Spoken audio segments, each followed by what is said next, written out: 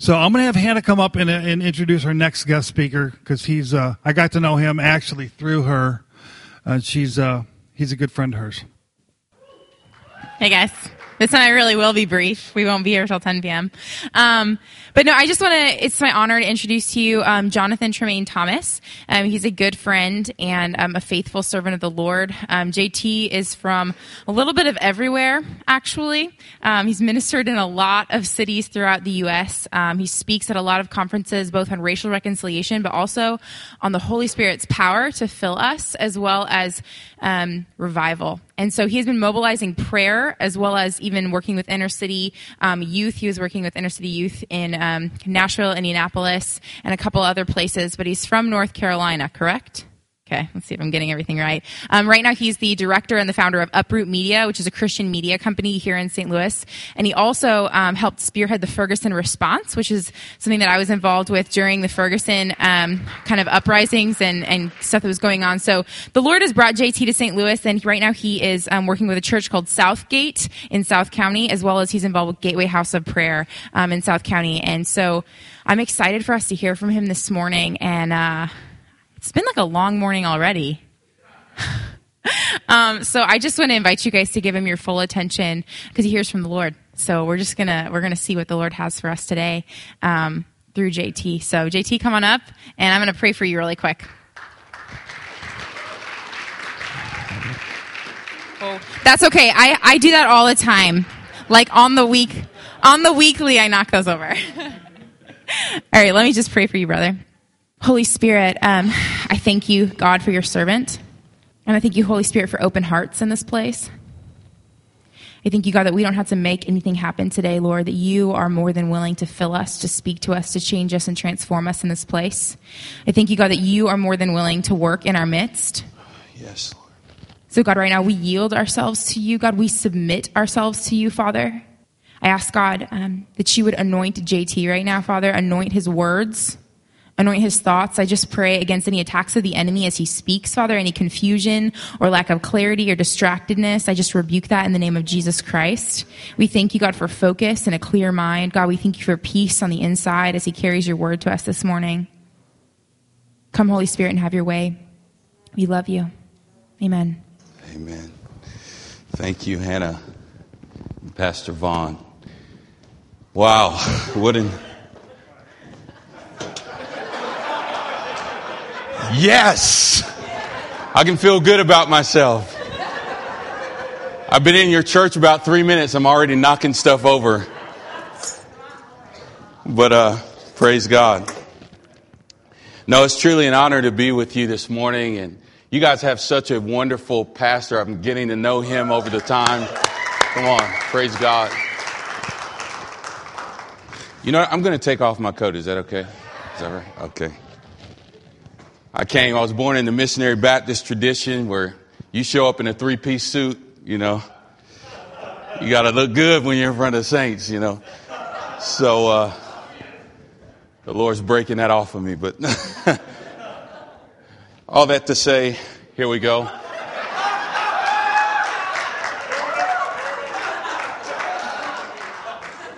That's nice technology, Pastor Vaughn. I like that.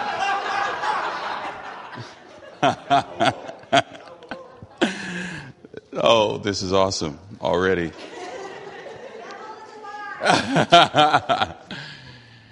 Well, it's a joy and an honor to be in front of you this morning. Pastor Vaughn asked me to speak to you about the church as community.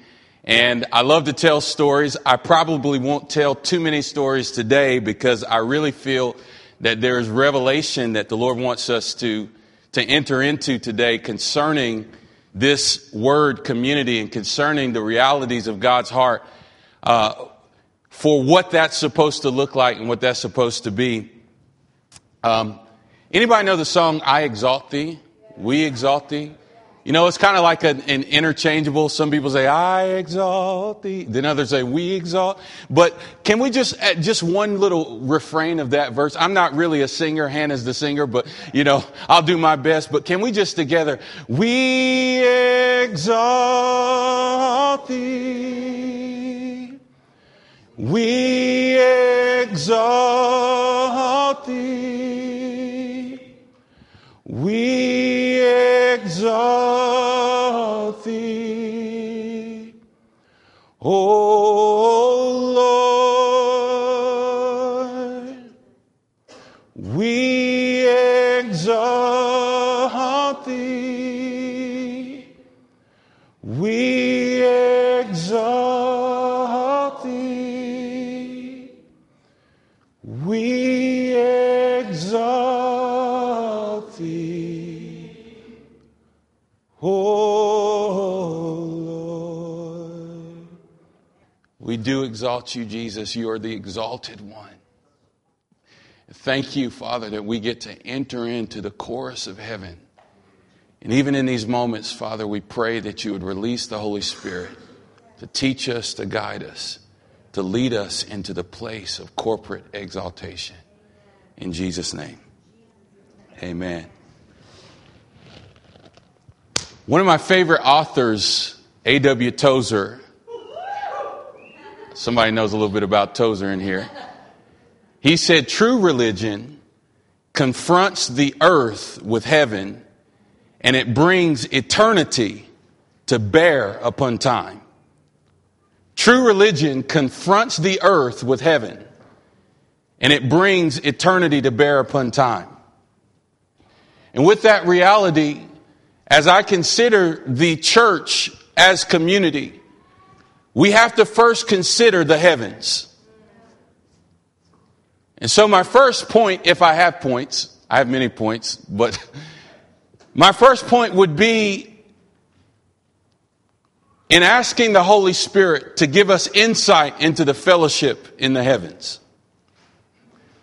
Just as Jesus was an earthly reflection of the Godhead in the temporal realm, the church is to be the earthly reflection of eternal realities.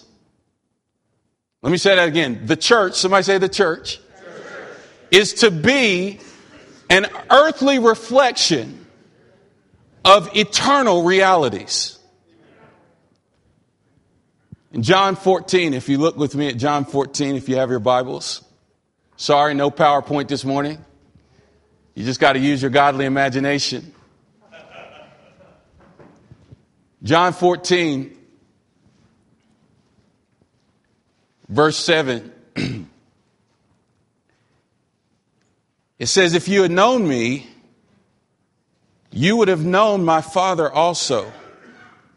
And from now on, you know him and have seen him. And Philip said to him, Lord, show us the Father. Somebody say, show us the Father. Sorry, now, like I said, I kind of come out of tradition where you got to talk to me. You know, it's call and response. So if I say, can I get a witness? I just want to release you right now. You know what I'm saying? See, if you hear something that you're like, man, that's good. That's good, JT. Then I want you to know, I don't know how y'all do it at Liberty, but there's liberty. Come on. So if I say something that's good, see in the church, the preacher be preaching and you're sitting there listening and he says something, you go, oh my goodness, that's so good. I got to stand up. You know, you just got to stand up. It's like the witness. You just can't see. Some people might, oh, whoa, hallelujah. You know what I'm saying? So I just want you to know there's liberty at Liberty. I'm kind of crazy, and I'm also a street preacher. So that's probably like I'm kind of raw and rough around the edges. I can act reserved and be reserved, but am I okay just to be me today? Is that all right? Okay, praise God. John 14:7. He says, Lord, show us the Father, and it is sufficient for us. This is what Philip said. And Jesus says to him, have I been with you so long, and yet you have not known me, Philip? He who has seen me has seen the Father. How can you say, show us the Father? So Jesus, in this scripture we see, he says, if you've seen me, you've seen the Father. What I did, my Father did. What I said, my Father said. In other words, if you have had an encounter with me, you've had an encounter with eternity. In the same way, just as Jesus revealed the Father, every aspect of holy community should reveal the Son. Our fellowship together in the earth is an extension of the fellowship of the heavens. Let me say that again. Just as Jesus revealed the Father, Every aspect of holy community should reveal the Son, lest we become like Philip. We've come to the church, but we've not had encounter with eternity. If our community does not reflect the Godhead and does not reveal the Son, what we become guilty of is people who come to church Sunday after Sunday, people who come to Bible studies, people who engage in outreaches, but they've never had an encounter with Jesus. So the foundation of the church as community is that everything we do, whether it's outreach, whether it's worship, whether it's small groups, everything we do reveals the Son Jesus. John 17 shows us that our fellowship here on the earth is an extension of the fellowship that's already happening in the heavens. John 17, verse 20. You're probably familiar with this passage. It was Jesus' last prayer. I do not pray for these alone, in verse 20, but also for those who will believe in me through the word, that they may all be one. Somebody say one. As you, Father, are in me and I in you, that they also may be one in us, that the world may believe that you sent me. And the glory which you gave me, I have given them, that they may be just as we are one. You see, the Godhead, the three in one, exist in perfect community. God did not create or set up a system. The uncreated created a system on the earth where everything comes in pairs. It is almost impossible for us to exist on an island. Because God has made us in his image, and in the heavens, the God, the three in one, that right there is a perfect community that Jesus, by his blood, invites us into. So these are just foundations to understanding community. The maturity of the church can be discerned by how well we embody John 17. The maturity of the church, not just a church, but of the body of Christ, can be discerned by how well we embody John 17. Let me break that down for you. 1 John 7, or 1 John verse 5, or chapter 5. A lot of scripture I got you turning this morning. You guys okay? You with me? 1 John 5, verse 7. This is a controversial verse because it's translated, really only the New King James Version shares it this particular way. But 1 John 5, 7, it says, "For there are three that bear witness in heaven, the Father, the Word, and the Holy Spirit. And these three are one. And there are three that bear witness on the earth, the Spirit, the water, and the blood. And these three agree as one." So there's the witness in the heavens, the community in the heavens, the Father, the Word, or the Son, and the Holy Spirit.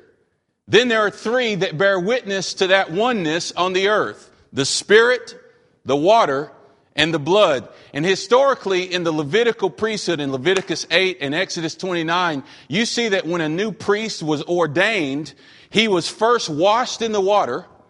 He was very intricately and very carefully washed. Then they slaughtered an offering. They slaughtered a calf or a lamb or an animal on the offering as an offering to the Lord. And they took the blood and they would smear blood on his ear, his toe, and his thumb. And then he was anointed with oil. They would pour oil on him, and that oil represented the coming anointing of the Spirit that would ultimately be on the high priest in the order of Melchizedek, which is Jesus, the great high priest. So this was all just like a forerunner, kind of a type or a shadow of the coming priest who would inaugurate a whole new priesthood, which is the believers. So the Spirit, the water, and the blood, Charles Spurgeon said in his sermon called The Three Witnesses, this is Charles Spurgeon's words. He says, "Our Lord himself was attested by these three sacred witnesses. These three remain as standing witnesses to him of all time.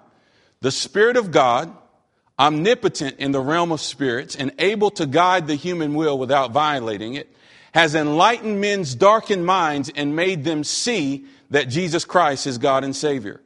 Overwhelmed by the love of Jesus, they have yielded at once to his commands. A formal church with a minister to stand up and talk officially, and a people who come and go mechanically bears no witness to religion, but rather creates infidels. But where we see what some have called real Methodist fire, this was during the Great Awakening, what we see as real Methodist fire. Now, I'll just pause. Where I grew up, you don't necessarily associate fire with Methodist. I'm just saying. I'm just saying, I don't know. Something happened. I'm not sure what happened. But anyway, he says, what some have called real Methodist fire and others the old Protestant enthusiasm, or rather where we see the Holy Ghost attended by marvelous conversion, deep repentance, singular illumination, the angelic and general love we have indisputable evidence of the divinity of our faith. In other words, what he's saying is the Spirit gives us real indisputable evidence of our faith. Secondly, he says the next abiding witness in the church is the water. Not the water of baptism, but the new life. Somebody say new life. The new life implanted in Christians. For that is the sense in which John Master had used the word water. The water that I shall give him shall be in him a well of water springing up unto eternal life. And then he says, where the Spirit of God comes, he creates in the new man a new nature. Somebody say new nature. Pure, bright, fresh, vigorous, like a fountain. And the fact that this new nature does exist in multitudes of men is a standing evidence that the gospel is true. For no other religion makes men new creatures. No other religion even pretends to do it. They may propose to improve the old nature, but none of them can say, behold, I make all things new.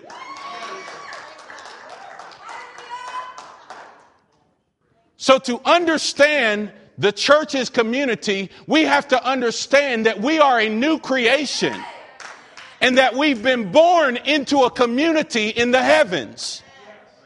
The foundation of our understanding of what we've been born into and our identity dictates how we live and walk out community in the earth. I have a new nature. I am a new creation. I've been born of the Spirit, washed in the water, and I passed through the blood. Now let's talk about what happened when we passed through the blood. This is the Foundations Conference. You might say, hey man, we understand this stuff. This is so elementary. But this is a reality that has somehow been lost in our generation. The reality of what happens when we pass through the blood, we're born into a family. Somebody say a family. In Ephesians, you see in Ephesians 1, Paul says, for this reason I bow my knee before the Father, from whom every family in heaven and earth is named. He talks about every family in heaven and every family in earth being named from the Father. In Ephesians, actually in Acts 17, if you look at that, Acts 17. We're gonna talk about this blood thing for a second. The blood.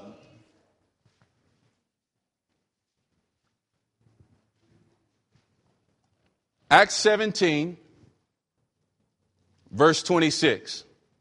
You guys have been listening to me for a little bit. You might be bored, so I want somebody to stand up and read Acts 17:26 for us.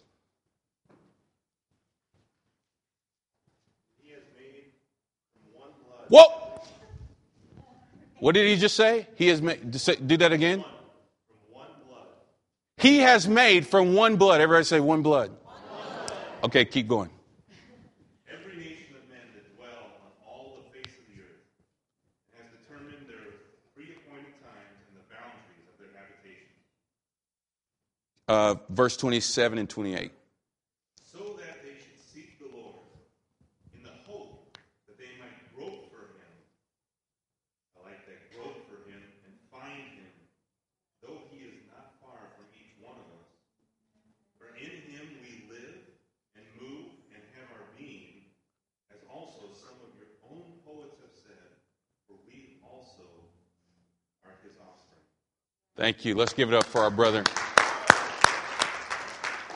This is key because communities, if anybody's been in city or urban planning, you know that communities are zoned. They're where you live, O'Fallon, St. Charles, wherever it is, you are living in a place where someone determined the boundaries and the borders and decided that this is going to be a community and this is what its name is going to be and this is what its charter is and this is how the taxes work and this is all the different thinking, the different things that are attached to that community. And what happens is people begin to move and they take that identity. Where do you live? I live in O'Fallon. Well, in Acts 17, it says, first of all, you've got to understand when we're talking about community, where your origins are. We all descend from one blood. It says from one blood, every nation, and nation in the Bible is ethnos or ethnic group. Every ethnic group has descended from one blood. And then he says, and God has determined their pre-appointed boundaries. In other words, God is the one who decided where the Africans would live. And he's the one who decided where the Germans would settle and become Germans. God has set people. He always sets people and people groups to place. But something interesting happens because that one blood is in Adam. In Adam we're born. In humanity we're born of a particular people group, a particular ethnos. But something happened when the blood of Jesus entered the equation. And that is Ephesians 2 verse 15. Somebody look at Ephesians 2 verse 15.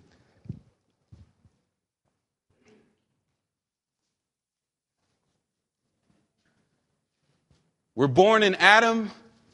We have a certain ethnic lineage, a certain cultural expression or heritage. We have a certain communal expression based on the boundaries that we grew up, the area, the geographic region. We have these various cultural things. I mean, I came out of Western North Carolina, and though I may sound pretty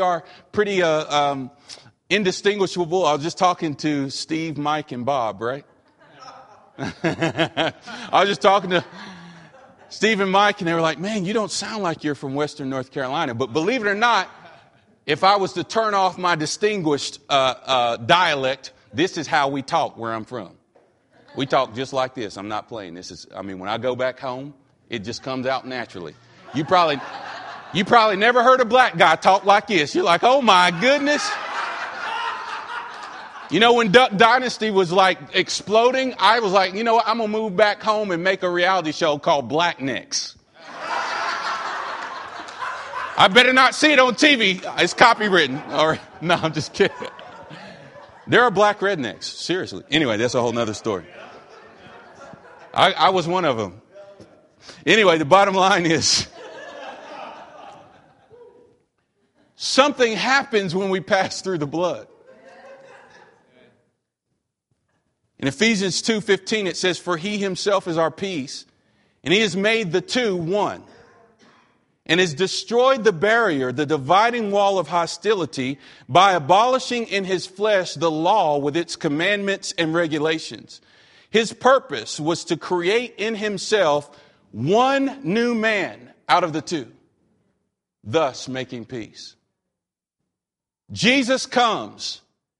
And all of the division that we see present in our natural man, in our Adam, in our flesh, based off of where we grew up and how we process life and our cultural preferences, all of these things that actually help hinder holy community in the earth. Jesus says, I'm going to take all men. I'm going to take everyone into my flesh. I'm going to abolish their struggles. I'm going to abolish their prejudices. I'm going to abolish their misunderstandings. And I'm going to form one new man. a new creation. That's why 1 Peter 1:23, you don't have to turn there. It says, for you have been born again. Maybe you're struggling with something. Maybe you have an identity crisis and you say, well, I've been like this my whole life. I was born this way. That's why Peter says, you have been born again. Well, I inherited this from my dad. My dad was an alcoholic. My mom was an alcoholic. My great-grandparents were alcoholics. I just inherited it this way. I have diabetes, and my mama had diabetes, and my grandmother had diabetes. And John says, you must be born again. Because when you're born into the lineage and the family of God, old things pass away. That's why 2 Corinthians 5. If you look at 2 Corinthians 5, I'm making you work today. Thank you. I know you've had a rich morning. 2 Corinthians 5:16. From now on, therefore, because of what Christ has done, what we just read in Ephesians 2, from now on, therefore, we regard no one according to the flesh. Even though we once regarded Christ according to the flesh, we regard him thus no longer. Therefore, if anyone is in Christ, he is the old has passed away, and behold, the new has come. What does that mean for us? It actually means what it says it means. It means we are new creatures. We're altogether different. We are aliens and strangers in the earth. We're this weird, bizarre thing that looks like a human, but it's actually Christ in humanity. Which means our communities begin to reflect our origins. Our communities begin to take on the attributes of the new creation reality. And basically, Jesus said it this way. In Matthew 12:46, you can turn there if you want to, but you don't have to. In Matthew 12:46, Jesus reiterates how much we need to understand that we're a new creation in Christ.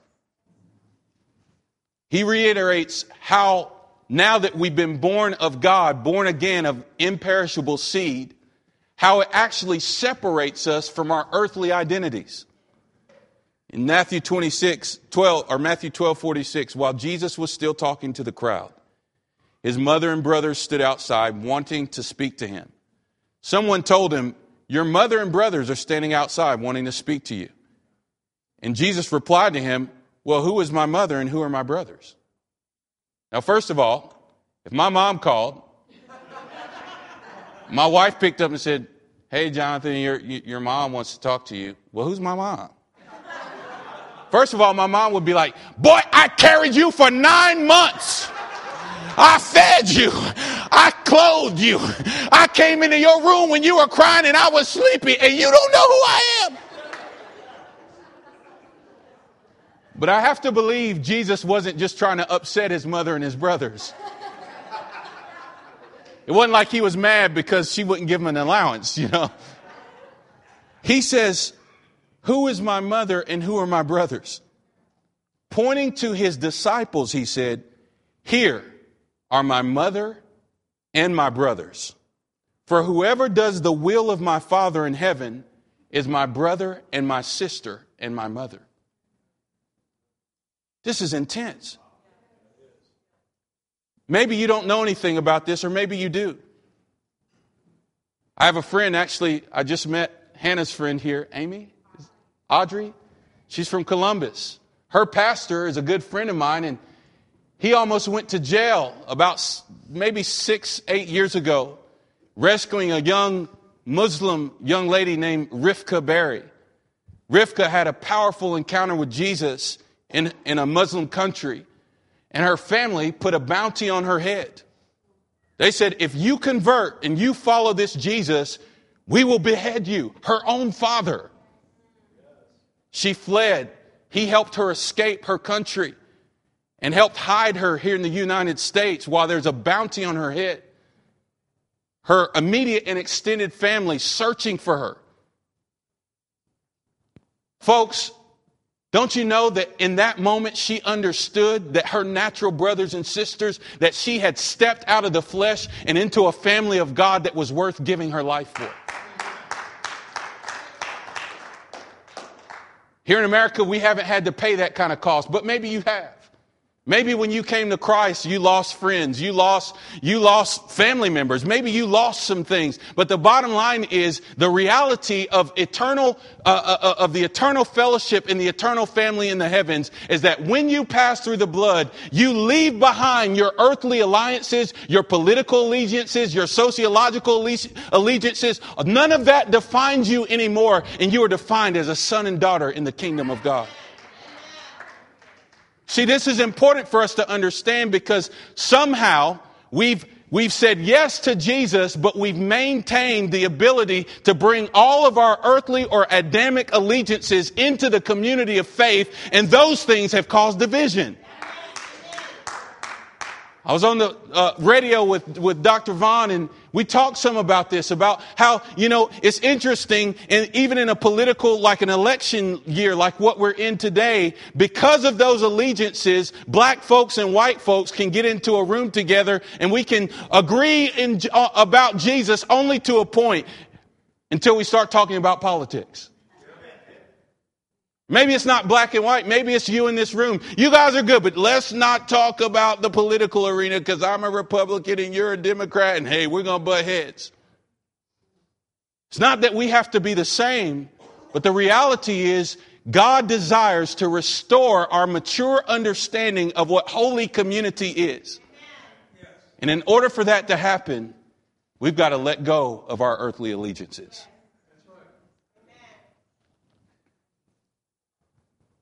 I would even take it further and say, let go of our earthly idols.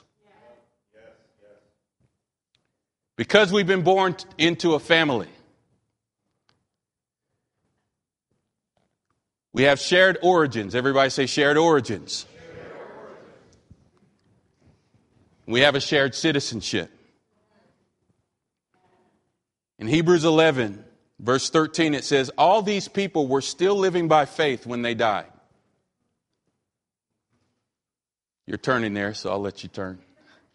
Hebrews 11:13. All these people, who are these people? This is one of my greatest and most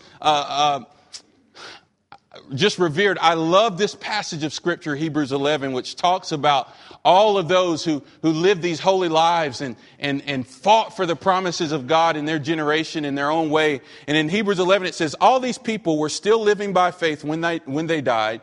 They did not receive what was promised. They only saw them and welcomed them from a distance. And they admitted that they were aliens and strangers on the earth. They understood that because they've been born to a family, that their family residence, their jurisdiction was in the heavenlies. It says in verse 36, some faced jeers and flogging while still others were chained and put into prison. They were stoned, they were sawed in two, they were put to death by the sword. They went about in sheepskins and goatskins, destitute, persecuted, and mistreated. The world was not worthy of them. I'm here to tell you today that the church as community, the holy community, is a community that the world is not worthy of. It's a community that's willing in the face of persecution, in the face of laws that seek to silence the church, in the face of a culture that is running rampantly against God, against the truth of God. They don't want to hear the word of God. The community of God is a community that can endure beatings, floggings, being sawn in two. It's a community that loves not their life unto death because they realize that to live is Christ and to die is gain.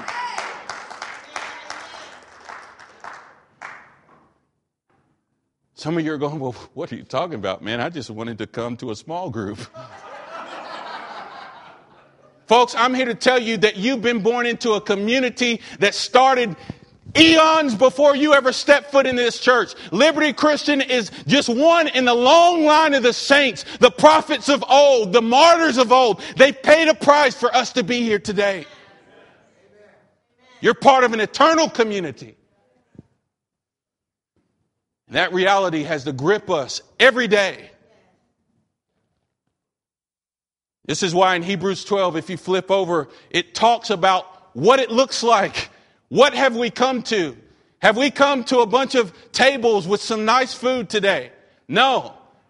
It says in Hebrews 12:22, no, you haven't just come to a nice little foundations conference, but you have come to Mount Zion, to the heavenly Jerusalem, the city of the living God. You have come to thousands upon thousands of angels in joyful assembly, to the church of the firstborn, whose names are written in heaven. You have come to God, the judge of all men, to the spirits of righteous men made perfect, to Jesus, the mediator of a new covenant, to the sprinkled blood that speaks a better word than the blood of Abel. When you came to Christ, that's the community you came to.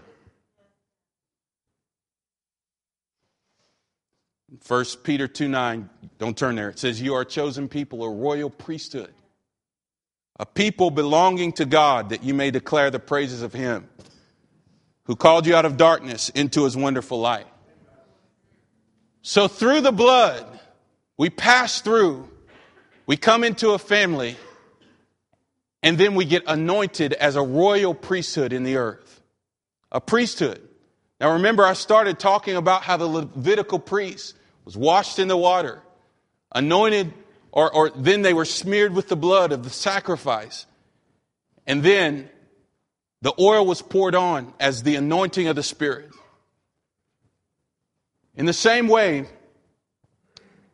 we see the disciples in the book of Acts, after they had received Christ, they had witnessed Christ ascending into heaven, and He says, I'm coming back, but tarry here till you receive power. That same anointing has to come on the church in order for us to live in community. In order for the church to live in holy community, it takes God. Because the reality is, we can try to understand each other. We can try to love each other. We can try to do all these things, but God says, just stay here. This is the initiation of the first community. And Jesus says, hey, I'm going away, but hey, stay here till you receive power to actually love each other. Until you receive power to spread the gospel. So in the same way as the priesthood waited, they go through the process, the water, the blood, and then the oil of anointing. The apostles are into a place tarrying, they're praying together, and suddenly, like tongues of a flame of fire, the power of the Spirit comes upon them. In Acts 2:5, look at that. Acts 2:5, I'll show you real quick. Now there were staying in Jerusalem God-fearing Jews from every nation. Again, nation meaning ethnos, ethnic groups. From every nation under heaven. So this is a multicultural gathering. When they heard this sound, the sound of people experiencing the power of the Holy Spirit, says a crowd came together in bewilderment because each one heard them speaking in his own language. Utterly amazed, they asked, are not all these men who are speaking Galileans? Then how is it that each of us hears them in his own native language? Parthians, Medes, Elamites, skipping down to verse 11, Cretans and Arabs. We hear them declaring the wonders of God in our own tongues. Amazed and perplexed, they ask, what does this mean? Do you see the miracle that happened at Acts 2? You have people who live in different geographic regions. They have different cultural expressions. They have different experiences with God. They have different worldviews. They have different political views. They have different families. They have different color skin. They have different everything. They cannot understand anything. They can't understand each other until suddenly the power of the Spirit, the anointing of the Spirit comes into the community, and suddenly they understand each other. How is it that this Hispanic guy is speaking like a guy from North Carolina? How is it that Hannah is speaking in Russian? I don't get it. What does this mean? It means that God was setting the seal of sonship on that community. He was saying, you are my priesthood, a multicultural priesthood, a priesthood from all over the world. And now I'm going to give you the power to understand one another.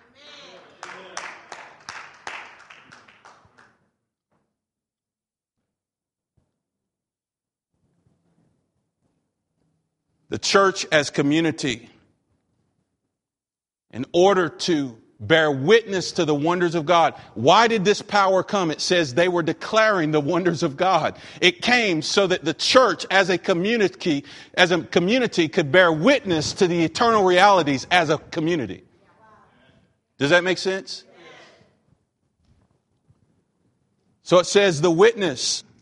In order for us to embrace and embody the constitution of holy community, we have to have the Spirit's witness. And in order to embrace the Constitution, we have to know the family rules. Somebody say the family rules.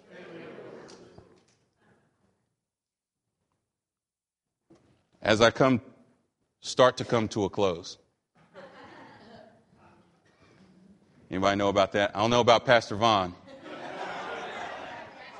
But you got to come to a close at least 3 times before you come to a close. The family rules. Say that again.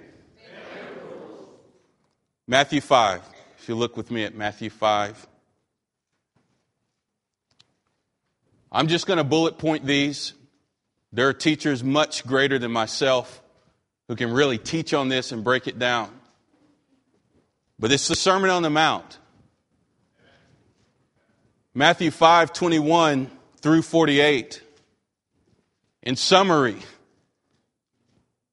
the way the community operates, this community of new creation, this community of believers, this gathering, it basically says, first of all, don't murder one another with your emotions. Murder begins with your emotions. Long before anyone ever pulls the trigger, it starts with your thoughts. It's a community where God says, I'm judging your thought life. How did that person, you didn't like the way they spoke to you the other day. Don't just tell your wife about it and get angry about it. It says go to them. Be careful how we talk about each other. If we have something against someone, be reconciled to them. Goes on to say, make peace with your adversary. So this is a community where we're not given to the worldly lies, the worldly things that fuel these hateful thoughts. God says, make peace, be careful, guard your mind. Secondly, in verses 27 through 30, purity in thought, mind, and deed is what I'm hitting on. Guarding our minds. 3, keeping the marital covenant. It's a community of family. It's a community where we fulfill our oath, where we model the bridal love that Jesus has for the church, where marriage is strong, where families don't fail.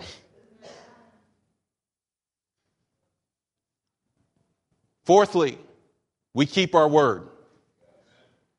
Verses 33 through 37 is basically about keeping your word. Let your yes be yes and your no be no. The church as a community should be the place where an external entity can say, let me call Liberty, and if Pastor Vaughn says we'll do it, it's going to get done. The church becomes reliable in a world that's completely unreliable. Number 5, we do not defend ourselves. Verses 38 through 42 talks about turning the other cheek. It's basically saying, I, the Lord, am your defense. Your reputation is of no repute, no regard. I will be your defender.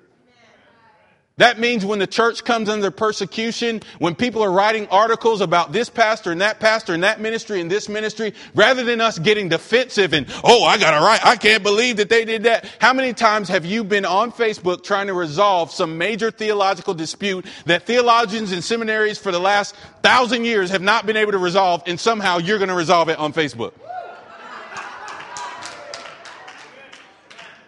Somebody knows what I'm talking about.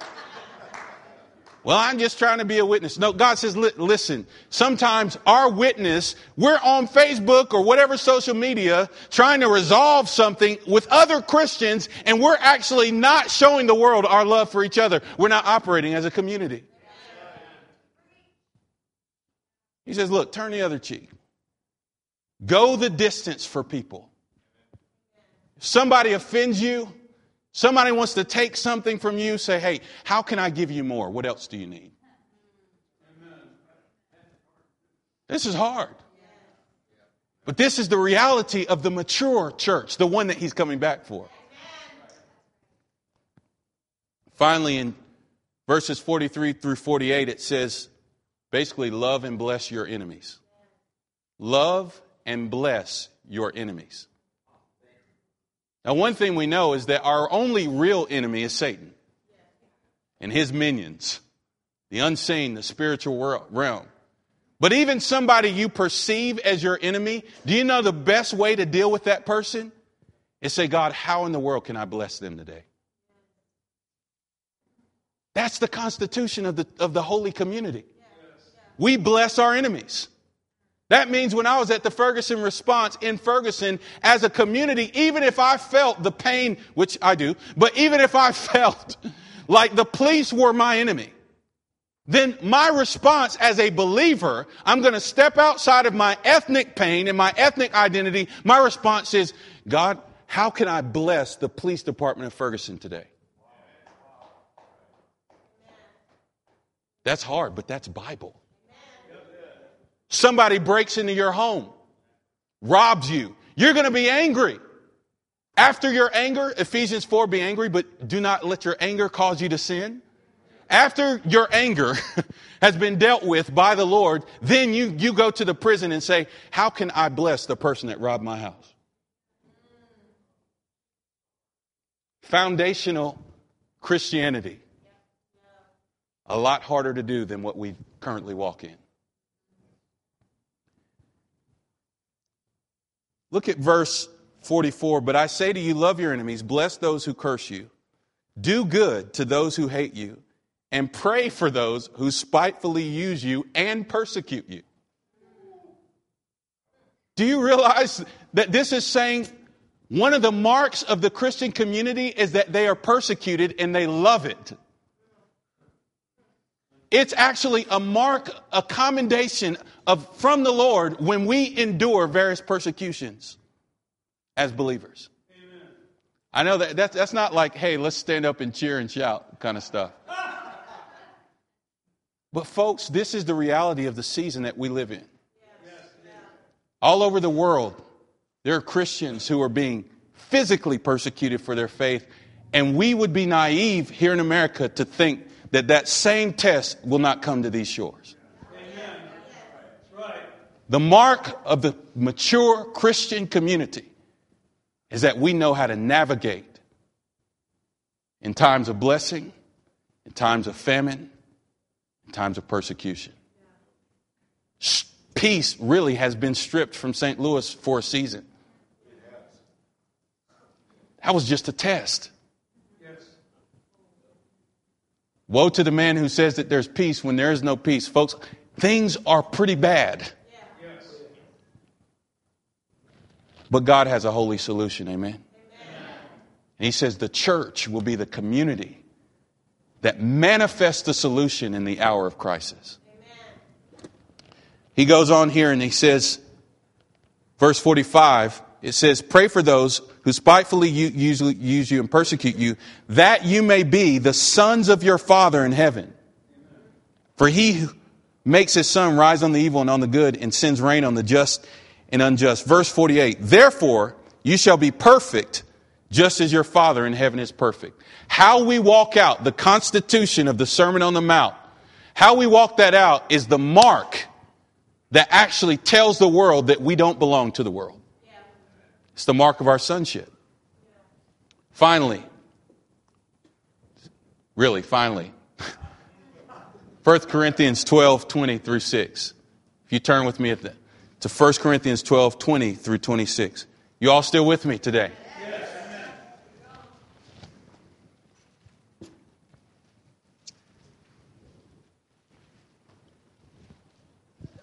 The holy community.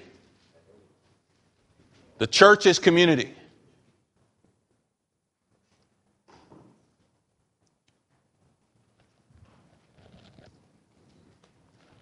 Is a culture of honor. The culture of the community is a culture of honor. In 1 Corinthians 12:20-26, it says, "But now, indeed, there are many members, yet one body." Somebody say one.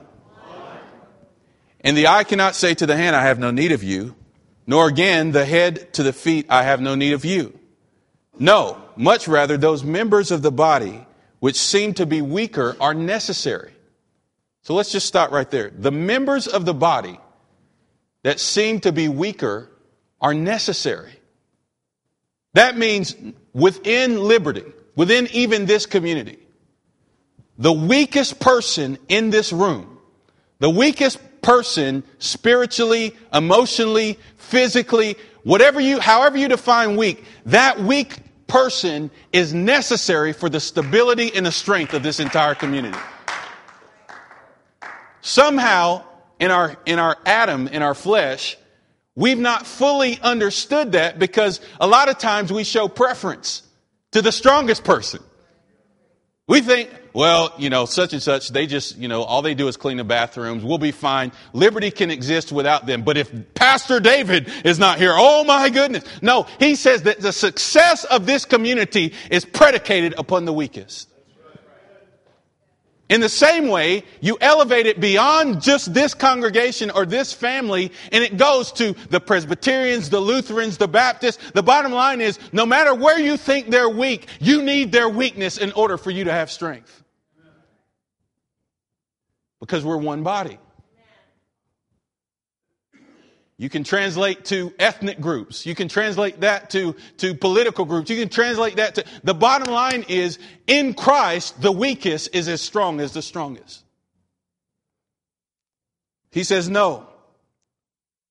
Verse 23, "And those members of the body which we think to be less honorable, on these we bestow greater honor. And our unpresentable parts have greater modesty, but our presentable parts have no need. But God composed the body, having given greater honor to that part which lacks it." God composed the body to give greater honor to the part that lacks honor. If you've ever broken a pinky toe, you know what I'm talking about.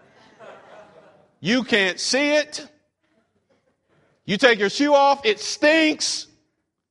There's no honor in the pinky toe.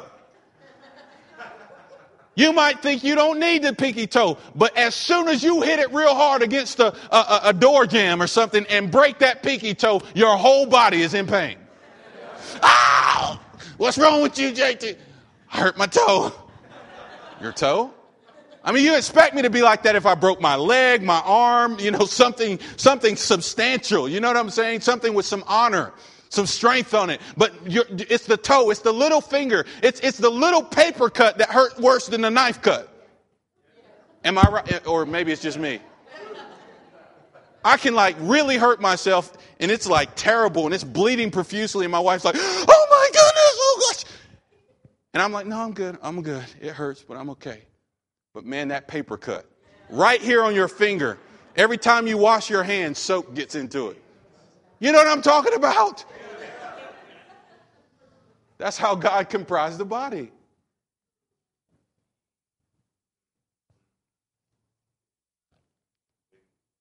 Verse 25, that there should be no schism in the body, but that the members should have the same care for one another.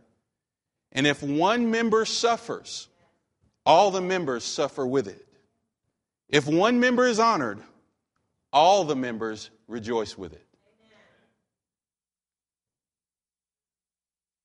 Folks, this is the reality of the church's community. God is inviting us into this place where we understand these foundational truths, but yet it radically, when we move from just saying yes with our minds and it becomes the way we operate day in and day out, it will radically transform the earth. We'll be a witness of the eternal fellowship in the heavens.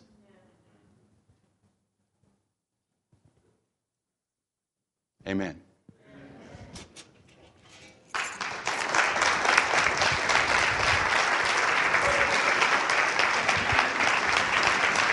Thank you, Lord. Thank you, Lord. God is good. Amen.